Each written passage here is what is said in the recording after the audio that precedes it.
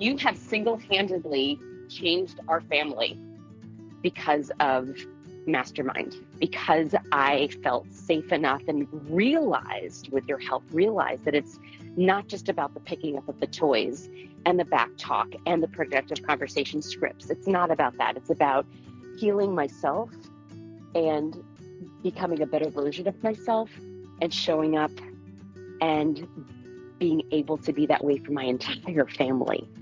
I really credit you with doing something that I literally have not been able to do with countless therapists and all the journaling and all the thinking and all the meditating and all the things.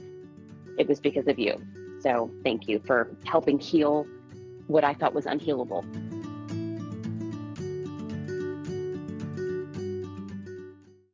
You're listening to the Mastermind Parenting Podcast with Randy Rubenstein, episode 112. My name is Randy Rubenstein, and welcome to the Mastermind Parenting Podcast, where we believe when your thoughts grow, the conversations in your home flow. Well, hi guys. I wanted to share an interview that I did on another podcast with Laura Max Rose, and she was asking me about being a stay-at-home mom versus a working mom. As a mom herself with two little girls, she's gone back and forth between being full-time stay-at-home, full-time working, and if you're listening to this episode in real time, with all things COVID and mandatory shelter in place directives from our government, you may be finding yourself a full-time working mom who's also staying at home. So I think that this is a timely episode, even though we did record it before the pandemic and all things COVID-19. And I just think that this is such an area where so many moms struggle. Like, I had a mom one time ask me if, she said, just level with me. Which kids turn out the best? So we discussed that in this episode, and we go way more in depth than I did in a prior episode where I discussed that. And so I'm hoping that this will help you in terms of what your decisions are, where you find yourself right now, and most importantly, to help you really relieve yourself of any guilt you have as a stay-at-home mom or a working mom or a full-time working mom who's also staying at home with her kids now, because you may feel like there's never enough time, you're not doing a great job at either task. And I just find that when you feel so mired down in that guilt, that's the most exhausting thing.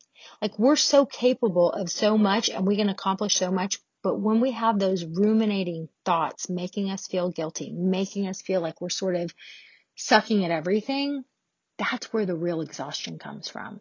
So you're doing amazing. You've got this. We're going to hopefully relieve some of those swirling thoughts if you feel like I'm speaking to you. And I just want to celebrate you in whatever choice that you make in terms of being a stay-at-home mom or a working mom. So, hope this is helpful. You have a podcast on stay-at-home versus working moms. This has been personally for me, I would say 80% of the agony of my first year of being a mother was caused by this question, which is better because I had a working mom and it was super important to me to be more present for my child. And I ended up swinging the pendulum like way in the other direction, into a situation that just didn't really work for me. Mm-hmm. And I was unhappy and I felt guilty all the time. And then with my second, I had more of resource. I had a larger home, a larger space. I was more comfortable. She was a very easy baby, if you will. It was easier to just be at home in the beginning. And I sort of interpreted that as, okay, like I can be a stay-at-home mom now.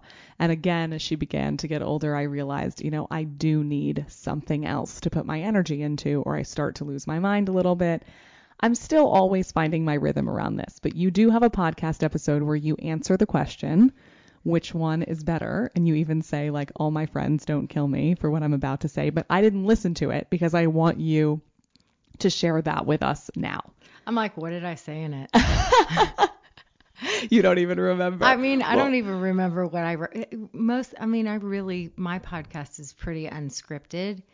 And I love that. Yeah, I think that's a great message, by the way, because you have like over 100 episodes, and so many people ask me about like how do I start a podcast? And I'm like, seriously, just start, like, use your voice notes on your phone and find some theme music on Audio Jingle and like just put it together and do it. Well, I don't know about this and I don't know that. And it's like, just start. It doesn't have to be scripted. But I guess if you were to answer the question organically now, you can have a whole new, I bet it'll match your last answer. Probably.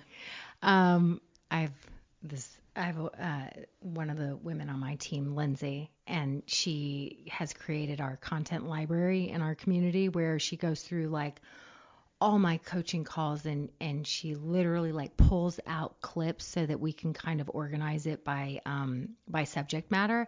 So sometimes she'll say something to me and I'm like, oh, I love the way you just said that. She's like, I'm an expert. I've been listening to 2.5 years of coaching calls, creating a content library. Those were words from your mouth. I'm like, I said that? She's like, yeah. That one. I was like, does that make me obnoxious, egocentric? Sometimes I read my own Instagram captions, like old, and I'm like, what? Like I came up with that? Or really? Like I said that? Or I'll write something. Yeah, anyway. Well, I did it. I'll tell you, my book. Yeah, you're writing a book.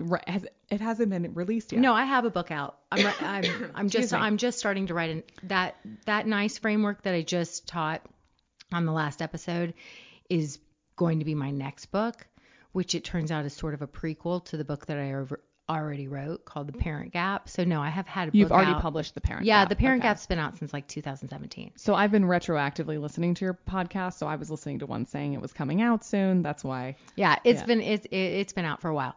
So wait, so what was the point? So the working mom and stay-at-home mom. Okay, so Yeah.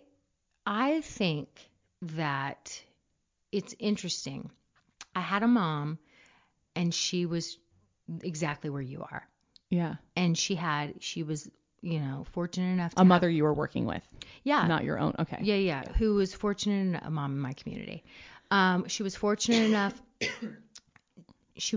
enough to have the luxury to choose. Okay. Because a lot of people aren't like, they're like, oh, it must be nice. And she's like, just level with me. Like, which kids turn out better? Oh, and I'm dying to hear this. And I said, the kids that turn out the best are the ones that have the mothers that are living their best, truest life. So if that means... Oh, God, I just, I'm the happiest person in the whole world hearing that. I mean, I can't... What a perfect answer. I can't tell you. They say, that old saying, happy wife, happy life, which is sort of sexist and gross. It is, but there's also something to that. I mean, it's true. Both directions. So it doesn't have to just go the happy wife, happy life commentary. But when I think almost especially women are living their best life and doing what they really want to be doing, everyone is happier. Yes. We said, it goes back to the last episode when I talk about being the pack leader. Yeah. So we set the tone. You said it. It starts at the top and it trickles down. Yes. So if you're a stay-at-home mom because you're like, okay, I swore I was going to be this kind of parent because I wanted my mom to be more present when I was a kid. And so I was going to grow up and be the super present, engaged room mom and host all the things and be the head of the Girl Scout troop or whatever it is. And so we have all these dreams and visions. And then you come into it and you find yourself terrible at hosting the parties. That was me. She's raising her hand. I mean, yeah. I was the stay-at-home mom who was sort of like, okay, I'll sign up to be the room mom. Okay, I'll sign up to host the party. Okay, and now that I'm running a company, I'm the first person to tell you, you do not want me covering details. I am the worst. Not your thing. I'm a terrible hostess.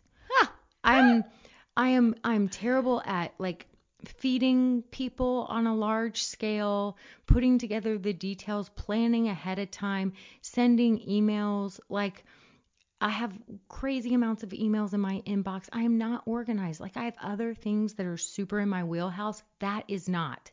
And then I used to joke. I was like, maybe I need to get a job so I can hire an assistant, because I don't really have a reason to have an assistant, but I'm kind of terrible. I knew that I was terrible with all the details. Mm-hmm.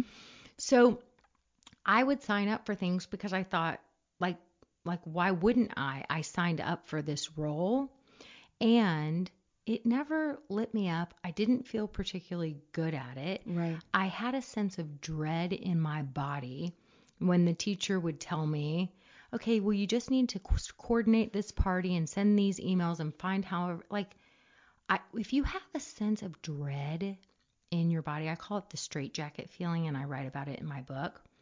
So it's your body's always whispering to you. Mm-hmm. So if you're thinking about all the things that you do as a stay-at-home mom, or that would come from being a stay-at-home mom or working parent, either one, and you feel a sense of dread in your body, that is your body telling you, no, do less of that and more of something else. So my body, I didn't know to listen, but my body was always whispering that I hated all those things. Right. And what I finally came to was, and how I ended up being a volunteer in the classroom, like going and hearing the kids read, or going on a field trip, and then ultimately training teachers and helping them with classroom management, is because I like to engage with people and have real conversations, and kids are super honest and literal, especially when they're little kids. Mm-hmm. So what I learned really early on was it's super fun for me to actually be with the kids and be with the teachers. So if I volunteer in that way, I'm not the party thrower. I'm Right. not the gala chair. Like, I don't ask me to go get auction items Oh donated. my God. Yeah, no, that's not my forte either.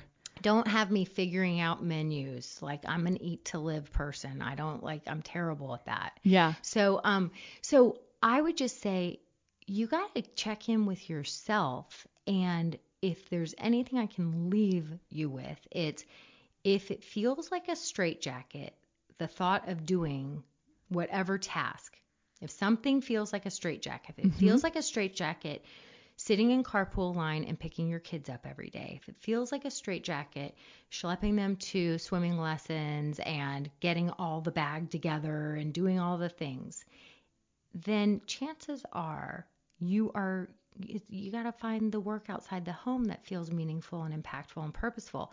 Because this is what I tell in my mom community within Mastermind Parenting. I'm really proud of the fact that I won't curse on here, but I say there's no BS, but I use the real word. Yeah. It's the only female community, mostly female community, we have dads too, where there's no working versus stay-at-home mom divide. And there is a divide. We have zero divide. Yeah. And let me tell you something. We have affluent stay-at-home moms Mm-hmm. who are, maybe not even avid volunteers. I go to yoga and Living their best life. And I have coffee with friends, and I love it. Yeah. And then I have moms who are physicians and lots of business owners and are out there just grinding away. Mm-hmm.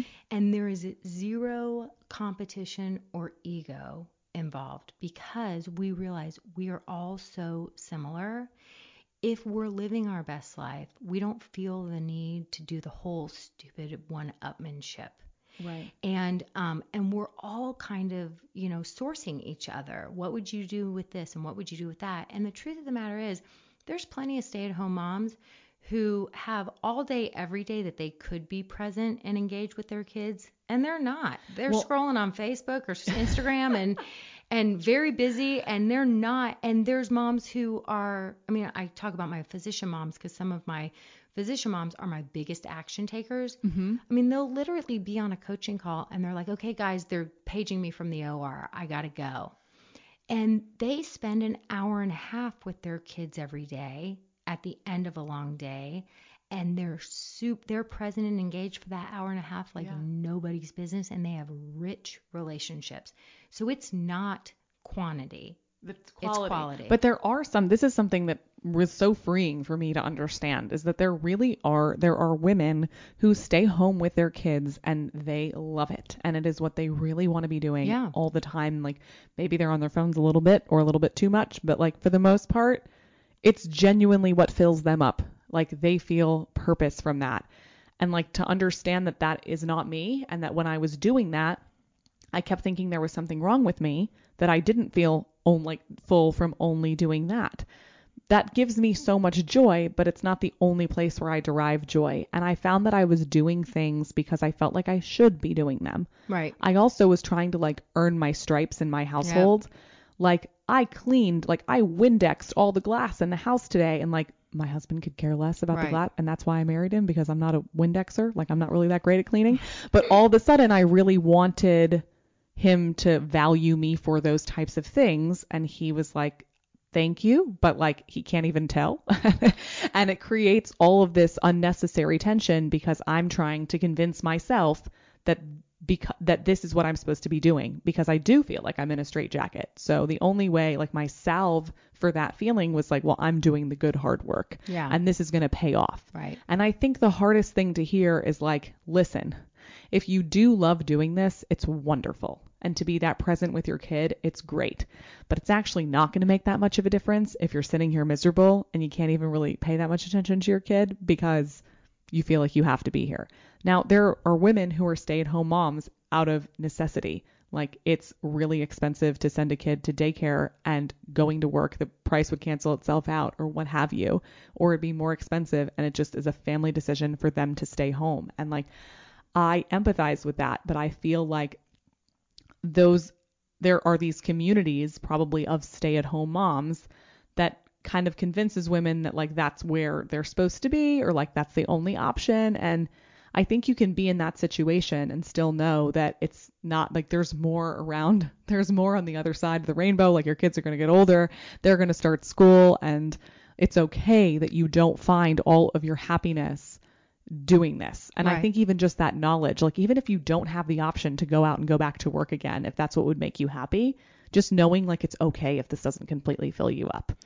I think it's just self-worth, you know? I think it's having this conversation of, why do I need to be defined by what I do? Right. Right? Like, can we just feel valuable for being a human being instead of feeling like we need to be a human doing?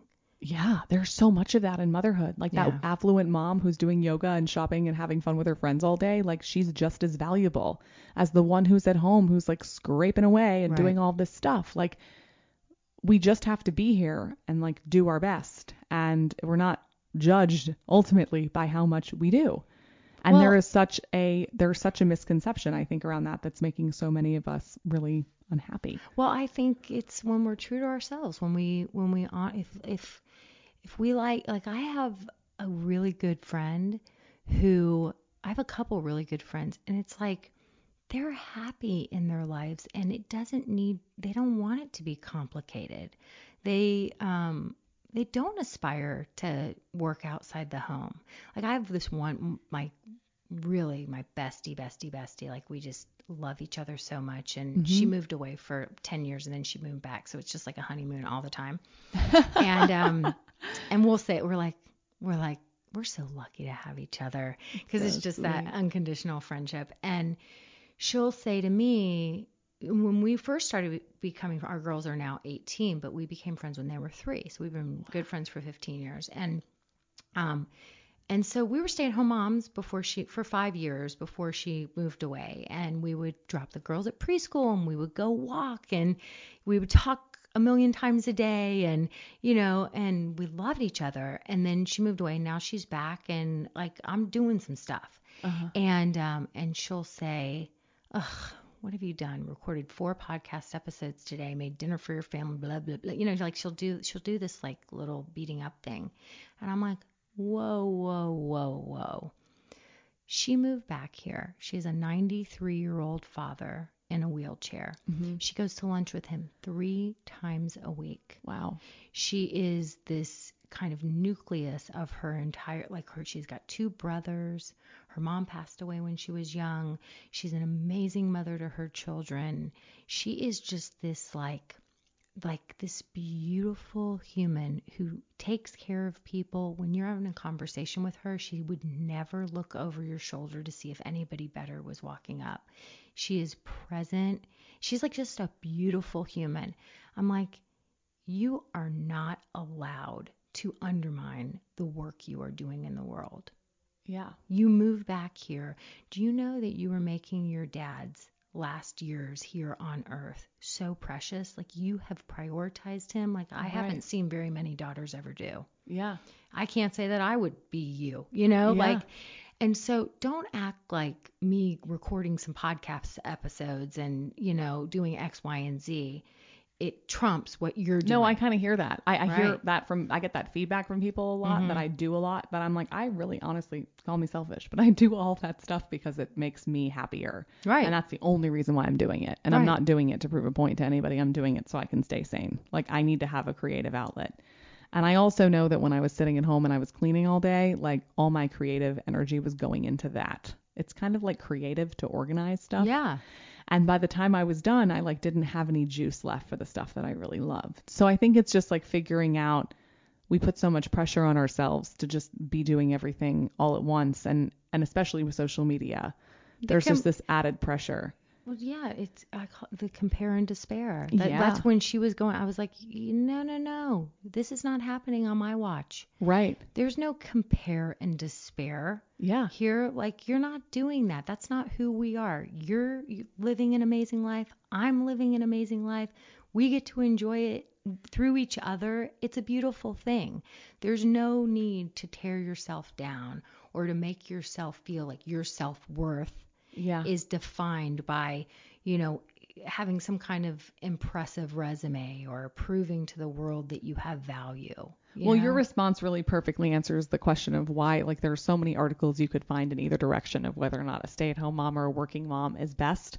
And the working mom, everyone always feels like what they did was best if they end up having happy kids. But the reason for that is that they were happy doing what they were doing. So before I go on, I want to ask, I've got a few questions from some audience members who sent me these last night when I asked my followers if they had any questions for a parenting coach. So one of them wanted to know, what do you do when your kid is mid tantrum and can't hear you or calm down?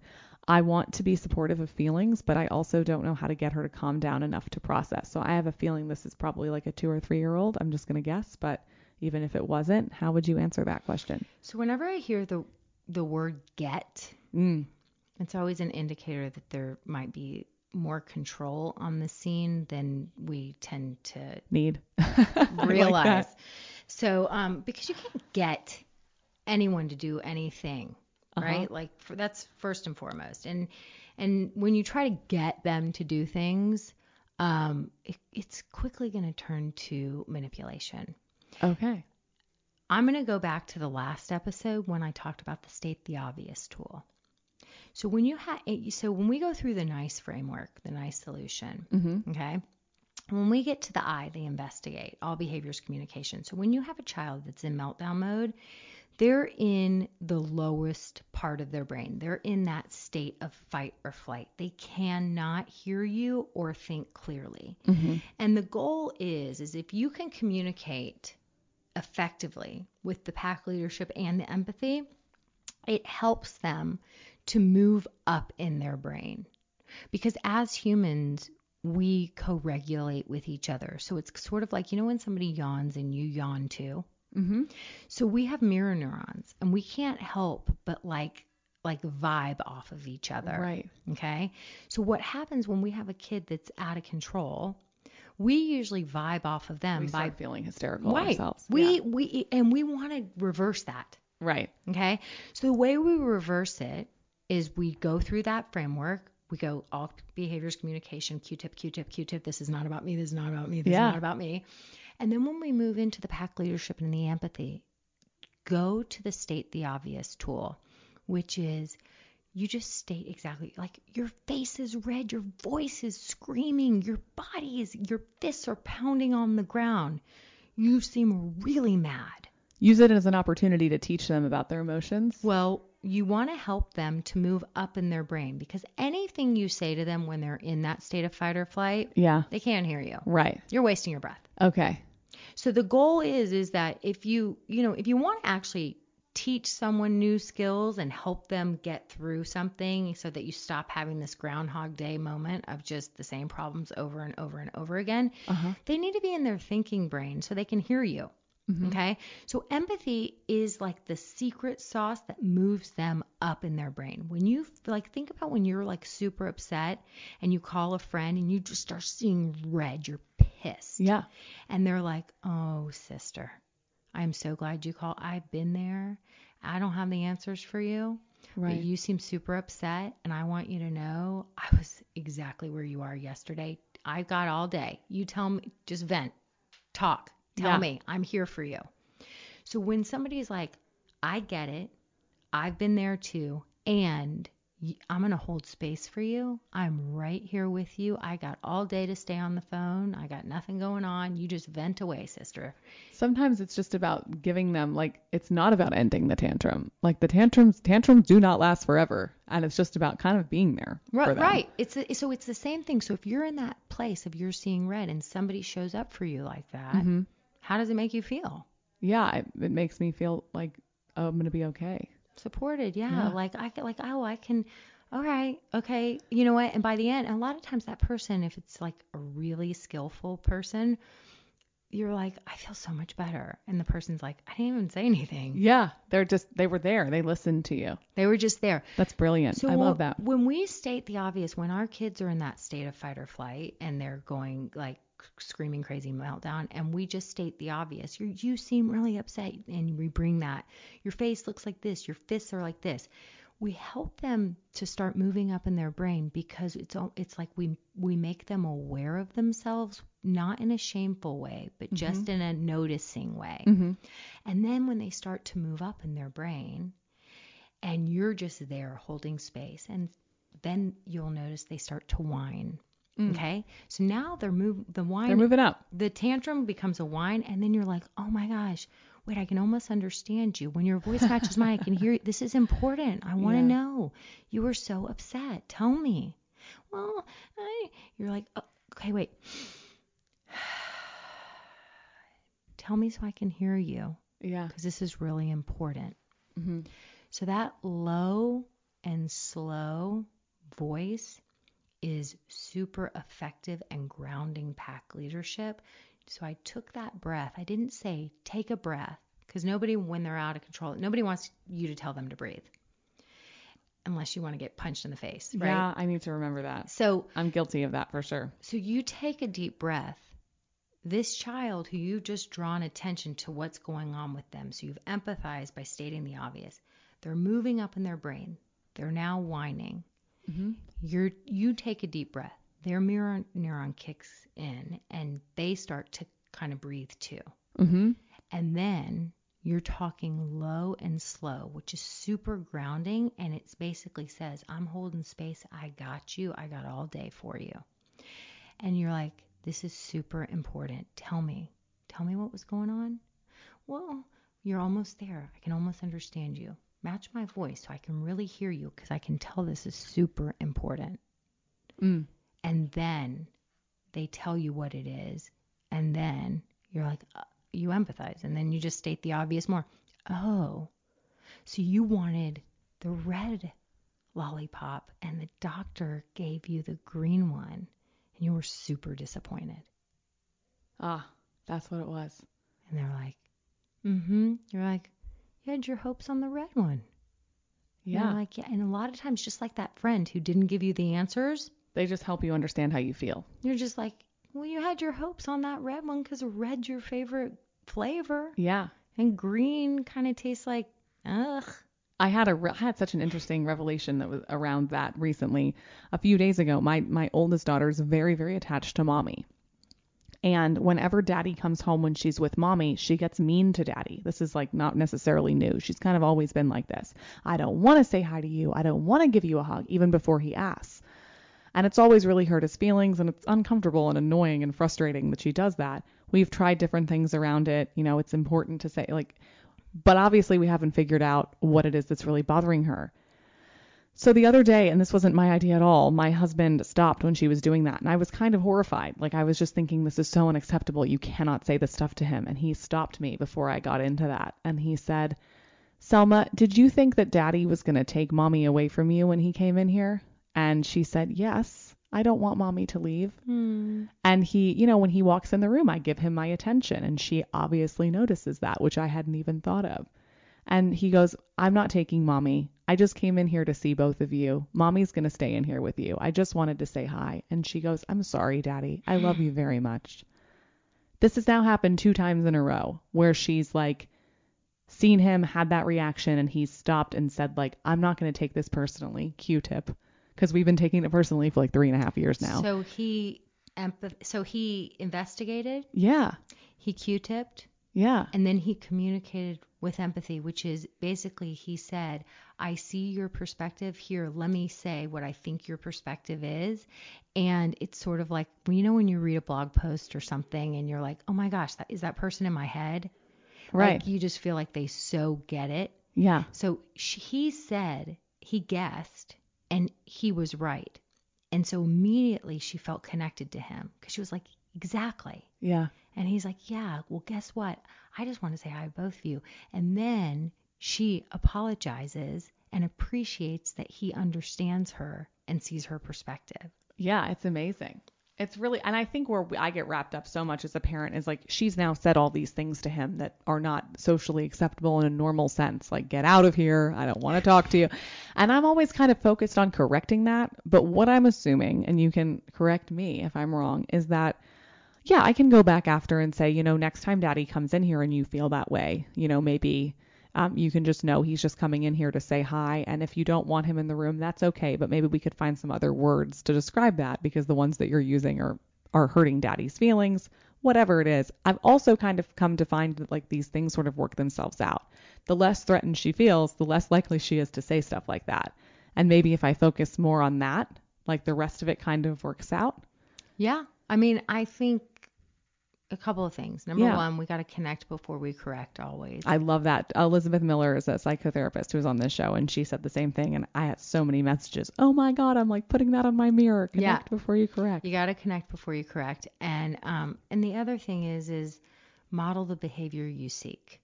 So what you focus on grows. So if you focus on how she's behaving in an inappropriate way with Daddy and blah, blah, blah, you're just going to get more of that behavior because actually 3-year-olds, they don't care. Like she's already admitted she wants as much of Mommy's attention as possible. Mm-hmm. And so she wants as much of Mommy's attention as possible. So she doesn't care if it's negative or positive attention. Mm-hmm. All attention is attention. So so it's actually, this could be a pattern that has been created that helps her to get a lot of Mommy's attention. Because all of a sudden I'm like, are you kidding me? Yeah. Right. So we accidentally do this where we'll put a bunch of focus on a certain negative behavior and we accidentally reinforce that negative behavior because what we focus on grows. Yeah. So they learn at 3. Oh, because, you know, there's been studies where like kids hear the word no exponentially more than they hear the word yes or things that they're doing right.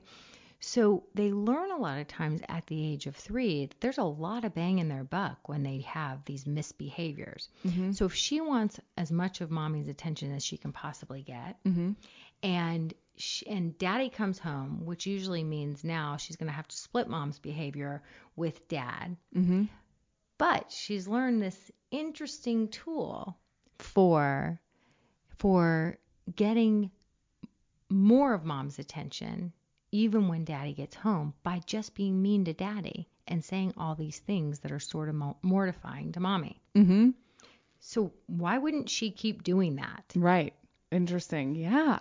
So that's what she's doing. And so what I would do is when she comes home and she says those things, as much as she says those things, I would focus on your husband and disrupt the pattern don't even put Outsource the response to him. No, I would just focus the attention on him. Yeah. She's like, right. get out of here. You're like, honey, I missed you. Tell me everything about your day. We were just doing, Daddy, get out of here. Okay. If you want to be in here with me and Daddy, we're going to be talking about our day. Then kind words need to happen. I'm talking to Daddy now. Would love for you to join us. Honey, tell me more. And hyper focus on him. The first couple of times you do this, she's going to have a meltdown. She's going to freak out. Okay? When she freaks out, I would ignore her as much as possible and continue your conversation with him, because we really want to disrupt this pattern. We want to disrupt the pattern of she behaves this way, we drop Daddy and attend to her. Yeah. So focus on him. And then as soon as she calms it down, then be like, oh, are you calmer? Well, come and join us. We would let's all catch up on our day together. I want to hear all about what Daddy did. And I bet Daddy wants to hear about what we did. I'm going to tell him about it unless you have a better way of telling him. And then it becomes the three of you. And since your husband really gets it, like he already intuitively knew to kind of do that. Yeah. I would stop giving her so much airtime with this pattern. Okay, interesting. I love these responses. So speaking of husbands, the next question that I got is a question I've had many times and I hear all the time, which is, what if my parenting style is different from my husband's, my spouse's? Okay. You do you. You do you. Yeah, totally. Love it. Go ahead. Again, we model the behavior we seek for everyone. For everyone. And no one likes control. Our kids don't like when we try to control them. Our spouses don't like when we try to control them. I also think this could be the single largest cause for marital strife in the first year after having a baby is I think for whatever reason, especially us as women, we feel very strongly that our spouses should be doing things the exact same way that we do them. Right. And it feels so terrifying that they don't want to listen to us when we give them instructions about what they should be doing. And we start to think that they're not, that somebody else would be doing it a different way, that they're not doing it the right way. We get really critical towards them. It makes the cycle continue. Well, yeah. And we get so, look, that primal part of, especially as women, we're like mama bears. Yeah, we are. We're I'm super guilty of that. Yeah. Mama bears. Mm-hmm. And what I will say is, and this is going to be a little sexist, but men, if you bring that primal part of the dad equation, as the cave dad, right? They're very solution oriented. Okay, so I don't think this is sexist. I just have to say that because you just said it was going to be sexist, and then I said it's okay, and I'm like, oh, I said it's okay to be sexist. That's not even what I'm saying. What I'm saying is that I don't think that this is sexist, what you're saying. I think it's so valuable because I think that men and women we are equal, but we bring things biologically, we bring different things to the table, and that's biological. Right. And if we could stop expecting to be the same, we would be so much happier. And anyway. I agree. And I think that, I think that since men are so kind of naturally wired as problem solvers, if you think about it, if you have a hard day, I know many women relate to this, where they'll say oh, the worst day. And your husband will be like, quit that job. Why are you doing that podcasting stuff anyway? If it's stressing you out, forget it. Right. Right. Or that's how they kind of operate. Right. Though. And you're like, I don't want to quit it. I love it. I just wanted to vent about it. Yeah. Yeah. Right. And so they're just super solution oriented. And I think I've used this story several times where my husband years and years ago, I remember hearing him from the other room. He was helping one of the kids get on their pajamas. And he was like, do you want to put your right foot or your left foot? And so he was using two positive choices, which is a tool that I teach all the time. And I'm not the only parenting person that teaches it. Yeah. It's just, you don't care whether they choose their right foot or their left foot. But it's what shoe, not do you want to put your shoes on. It's which one. Well, you don't care if they choose the red or the green bowl. You don't care if they put the right or the left foot. Right. Either one's fine. But Yeah. it's super empowering, especially for like 3 and 4 year olds. Yeah. And so I heard him, doing the PJs. You want to put your right foot or your left foot? And so I heard him using the tools in the other room, and he comes back in, and I'm like, I heard that bedtime went pretty smoothly over there. What was going on? He's like, I don't know. I was just doing what I've heard you say. And I was like, well, Really? I was like, what made you? He was like, well, it seems like you always get out of there in half the time that it takes me. So I just figured I better just do what she's doing because it seems to work. Yeah. And so I could have tried to convince him all day long to positive choices. It's really important for their spirit. Right. And it will empower them and blah, blah, blah, blah, blah. And it'll teach our daughters that they can have a voice and they will grow up and they will never have a boy take advantage of them because they've always had choice in the world. All these things. I could go, because I can go on that feminist soapbox and then some, or I can just freaking do it and model it. And he's like, I really want to get them to bed so I can go and watch what I want to watch on my, whatever. Yeah. And so he just was like, that worked. Okay, I'm doing that. So I say, you do you. Don't try to convince. Just do it. And once you start getting results, they'll follow suit. Well, it's so freeing to hear you say that because I haven't read a book or heard anything that says that I should be doing that. Like you said, you do you. But after a while, I kind of realized like, yeah, I'm just going to do what I want to do and I'm going to stop nagging you because it's making my life miserable. Mm-hmm.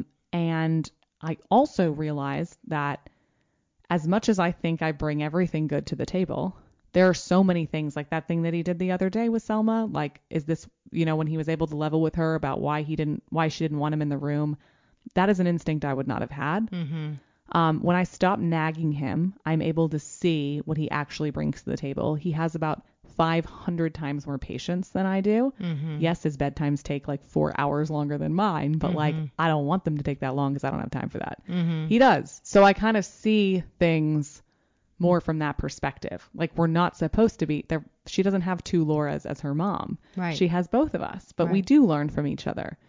And I think that's really cool. So next question from the audience. How do you start teaching right and wrong from the get-go? I think this plays into a lot of the things that you and we've already talked about, but how do you teach those values like initially? I think a lot of parents of really little kids get really concerned about that because you don't even know who your kid is yet. Number one, you model the behavior you seek. Mm-hmm. Again. Yeah. Yeah. Model, just do it. Like moms wonder why their daughters get wrapped up in middle school drama. And then you find out the mom's been a part of this exclusive mahjong, blah, blah, blah. And the kid's been hearing all this exclusive behavior. Yeah. They're watching us They're all listening the to time. us. They're listening all the time. So if you want your kids to be kind Uh-huh. and to know right from wrong, number one, follow the nice solution. Yeah. Model the behavior you seek. It's never if you're yelling at your kids to listen, to not be violent, to stop hitting, and you're using aggression to overpower their aggression, you're accidentally reinforcing the exact behaviors you want to do away with. Yes, exactly. It's like the definition of insanity. You're modeling it for them. Yes. Yeah. So model the behaviors you seek. The other thing is, and this doesn't come naturally for us. Mm-hmm. Language is powerful. Words have meaning. Mm-hmm. And so I always say, come from a place of yes. So it's, if you see a kid running by the pool, you're going to yell, don't run, naturally, instead of walking feet. Right. And what I've found is you can retrain your brain to ask for the behaviors you want versus focusing on the behaviors you don't want. Like listening ears, walking feet, gentle I love that. hands, like just get that into your vocabulary, because what you focus on grows. So if you're constantly telling them what not to do, they're just going to do more of that. Yeah. And frankly, little tiny kids have trouble with contractions.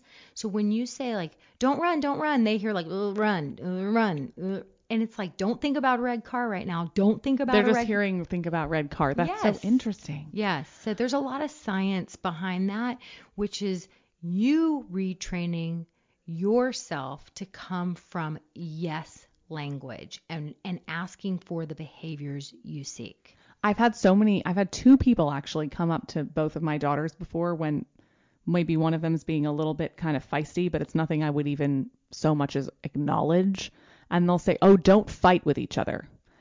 I don't think my kids ever heard the word fight come out of my mouth, but it's so interesting to see like that's where so many of us go. Right. Like she doesn't even know that that's what she's doing. Right. She's literally just like being kind of feisty with her sister. Right. And I see the wheels turn in her head when an adult says that. She's like, I could see her like, I'm fighting. And it's just, it's this new like identity almost that she takes on, that she's like fighter. She's like somebody who's doing something bad. And I totally see what you're saying. It is, yeah, like, and that's the hard part. Like other people come up and look, this is when you mama bear and you focus on your own kids. So somebody comes up and says, don't fight. And somebody comes up and you go, you guys are two sisters that love to play. And even though we're girls, sometimes we play a little bit rough, but we're very respectful of each other. What's our word, sister? What's our word? If it gets too rough, what's the word for if it gets too rough? So you have like a code word. Mm-hmm. And so you ignore that other adult, but you basically it's like when my daughter was little, I had a thing where this was a mistake I made where I went overboard with it, where I didn't want my daughter to think ever that like her value was based on her outer appearance. Yeah. So from the time she was a little bitty, if somebody would come up to her and talk about how pretty, because that's what they do with girls. Yeah. You have girls. Yeah. Whenever somebody would talk about how pretty she was or she's so tiny or whatever, I'd be like, oh, and she runs really fast and she's really, kind of went overboard with that. Yeah. To the point that when she was like 13 or 14, she was like, do you think I'm pretty? My mom had the same experience with her mom, actually. Her mom would be like, she's just really smart. She didn't like people calling her daughter beautiful. And my mom ended up asking my grandmother that same question. And so I actually, where I might have other instincts otherwise, when people call my daughter beautiful, I'm like, you're so beautiful. I mean, because I heard that, growing up, that like that was not the way to handle it. But I know I have so many moms sort of tell me about telling their kids that, immediately just jumping into like, it's about inner beauty and like, just, okay, yes. Right. Like enough or like enough. And so I know, she's like, but like, just let her enjoy the moment where like somebody's like she was like, do you think I'm pretty? And I was like, gorgeous inside and out. She's like, I know you think I'm beautiful on the inside. I'm talking about the outside. What do I look like? She was like, and I was like, I mean, isn't it sort of a given? She's like, I don't know. Yeah. And so it's been a funny conversation over the years because my husband, I love certain assessments. And so in the love languages, words of affirmation are not high on his love language at all. Interesting. Yeah. So he literally has told me and my daughter like that we're pretty, like never. Yeah. And it's not his thing. And so we were busting his chops recently. I'm like, whatever. And he's like, but y'all are pretty. Don't you just know that? Don't you just know? And she's like, it's nice to hear it sometimes. He's like, but it's just, you just sort of are, Yeah. And so it's been a hilarious conversation for us, but I'm like, no, I totally went overboard with that one because I didn't want you to be defined. I knew and then she looked at pictures. I think it was right around her bat mitzvah. And she was looking at pictures from, the slideshow or whatever. And she was like, it was like she had never really seen herself. And she was like, I was so cute. Yeah, she really could see She was like, I was really cute. Did people stop you and tell you I was cute all the time? I was like, yeah. And I always was like, and she runs really fast and she's really smart. She knows how to read. She's like, oh God, brother. That's so, I feel like so many people can probably relate to what you just said. Yeah. So I can't believe this is going to be our last question. It's a composite question because I've just so loved talking to you, but I'm asking the best one that I think I have left, which comes from your Instagram. Someone asks, their 3-year-old is out of control. Every single day I'm yelling. What can I do? That's not even my question. My question is actually for the parent who has that question, who's listening to this, who's thinking, oh my God, it's too late. I yell at my kid every day. I'm so frustrated. I love my children, but I've already done too much damage. Can't start now. I've had this feeling so many times. I have it with my youngest all the time that like I haven't given her the kind of attention her big sister got. It's too late. She's turning 1 tomorrow. She hasn't even had a whole year on the planet. What do you tell parents who think it's too late? Oh my gosh, it's never too late. Like as humans, I mean, I'm 49. If Wow. all of a sudden, You do not look 49. thank you. If all of a sudden somebody like in my life that I love came and was like, I want to do it differently, I'd be like, okay, it's not too late. It's not too late. It's never too late. And think about what our kids see when they watch their parents change and evolve. Yes. Instead of thinking, my parents they're never going to change. They're never going to grow. I'm stuck with this. Right. Right. How great to see, like for kids to see us actually take an initiative to be better. Yes. It's like, if I heard somebody say that who has a 3-year-old, I hear it more with parents of teenagers. And that's a great question. What do you say to those parents with teenagers? Yeah. If you've got a 3-year-old or a 1-year-old, and I mean, I still will say, gosh, I wish, especially with my oldest son, I would have known how to attune more to him when he was a little teeny tiny baby. And then I remember, like, I didn't know what I didn't know. Yeah. There's a saying. I heard Oprah Winfrey recently. She was quoting a lot of people. Do your eyes light up? Is it the Toni Morrison quote? That's my favorite. Go ahead. Well, this one's the I love that. When your child walks in When the your room. child walks in the room, do your eyes light up? Yeah, I love that Yeah. one. This was Maya Angelou saying, when you know better, you do better. Yeah. And I would say, I think when you feel better, you do better. Because I know a lot of parents who think they know better, but they haven't yet realized how to feel better. So the parent that finds themselves in that triggered state, yelling a lot, I would say, you deserve compassion. You deserve to get to find the resources and the tools to feel better. Because when you feel better, you won't be the yelling parent. The yelling parent is just a sign that that you deserve to feel better, and you're in a triggered state a lot, and it's for a reason. And so, I actually was thinking about that. When you know better, you do better, because I think that there's plenty of parents like who listen to my podcast, right? And they think they know better, but they don't know how to help themselves out of that triggered state, because it's a process. You have you have to heal from some old stuff. You've got the whole, I'm fine, why do I need to do it any differently, is like, are you really fine? Because if you're screaming your head off like a lunatic on the reg, you're not fine. There's something to figure out there, and you deserve to feel better, because when you feel better, you won't be screaming your head off. And then you'll be happier and your kids will be happier. And all like, of it. And it all comes down, I think, to like self-care, taking care of ourselves in basic ways, less than basic ways. But we're so wired against that. But it starts with self-compassion, because you have to realize, when I feel better, I'll do better. And I'm finding myself yelling, like if I beat myself up, or I think it's too late and I have a feeling of hopelessness. Right. Like that's just me beating myself up and shaming myself and abusing myself. Right. And if I'm already, coming to this place of finding myself getting triggered, finding myself yelling because I'm not feeling good, why would I add to that cycle? Don't I deserve more? So even just starting that conversation with yourself, that is the start of the self-care movement, because that's self-compassion. That's saying being a human is messy business. And you know what?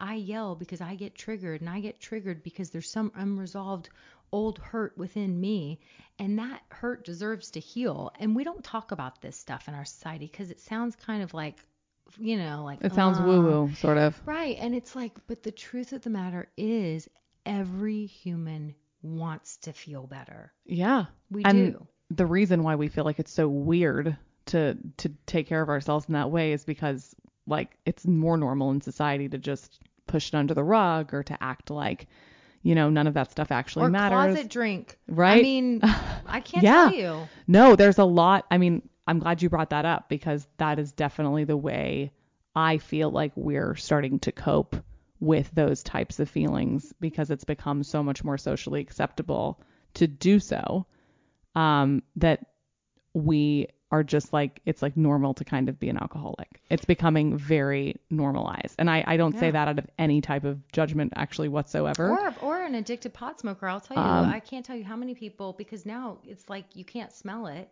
Right. I mean, I can't tell you how many moms I've found out that are, and I'm not, my kids make fun of me when I try to use the right terminology, because I'll be like, when they're doing the Juul, which now they don't do that because of the whole like lungs collapsing. But like when I'm like, when you're vaping the pot, they're like, it's not called the pot and it's not called the marijuana.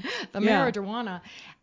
But I can't tell you how many people are inhaling and exhaling or drink, waiting till 5:00 when they can start drinking that first glass of wine, and that turns into a whole bottle night after night. This is more prevalent than we realize. And I say this with zero judgment whatsoever. I actually have super addictive tendencies. So it's just our way of coping to and allowing ourselves to feel better. Right. So, I sort of hate the term self-care because I think that it's been made fluffy. It's been commercialized. Yeah. And it's like a face mask now. Yeah. It's not a face mask. It's not, it can't look, I love a massage and a bubble bath. But it really, like, let's just start with self-compassion, which is, I deserve to feel better. And if I'm yelling at my kids or feeling out of control in my body, exhausted, feelings of dread, like, there's something to heal from and to figure out. And I deserve to feel better as a human. I deserve that. Yeah. Looking at it from that perspective, instead of like, yeah, either there's something wrong with me or this is something I have to do that I don't want to be doing.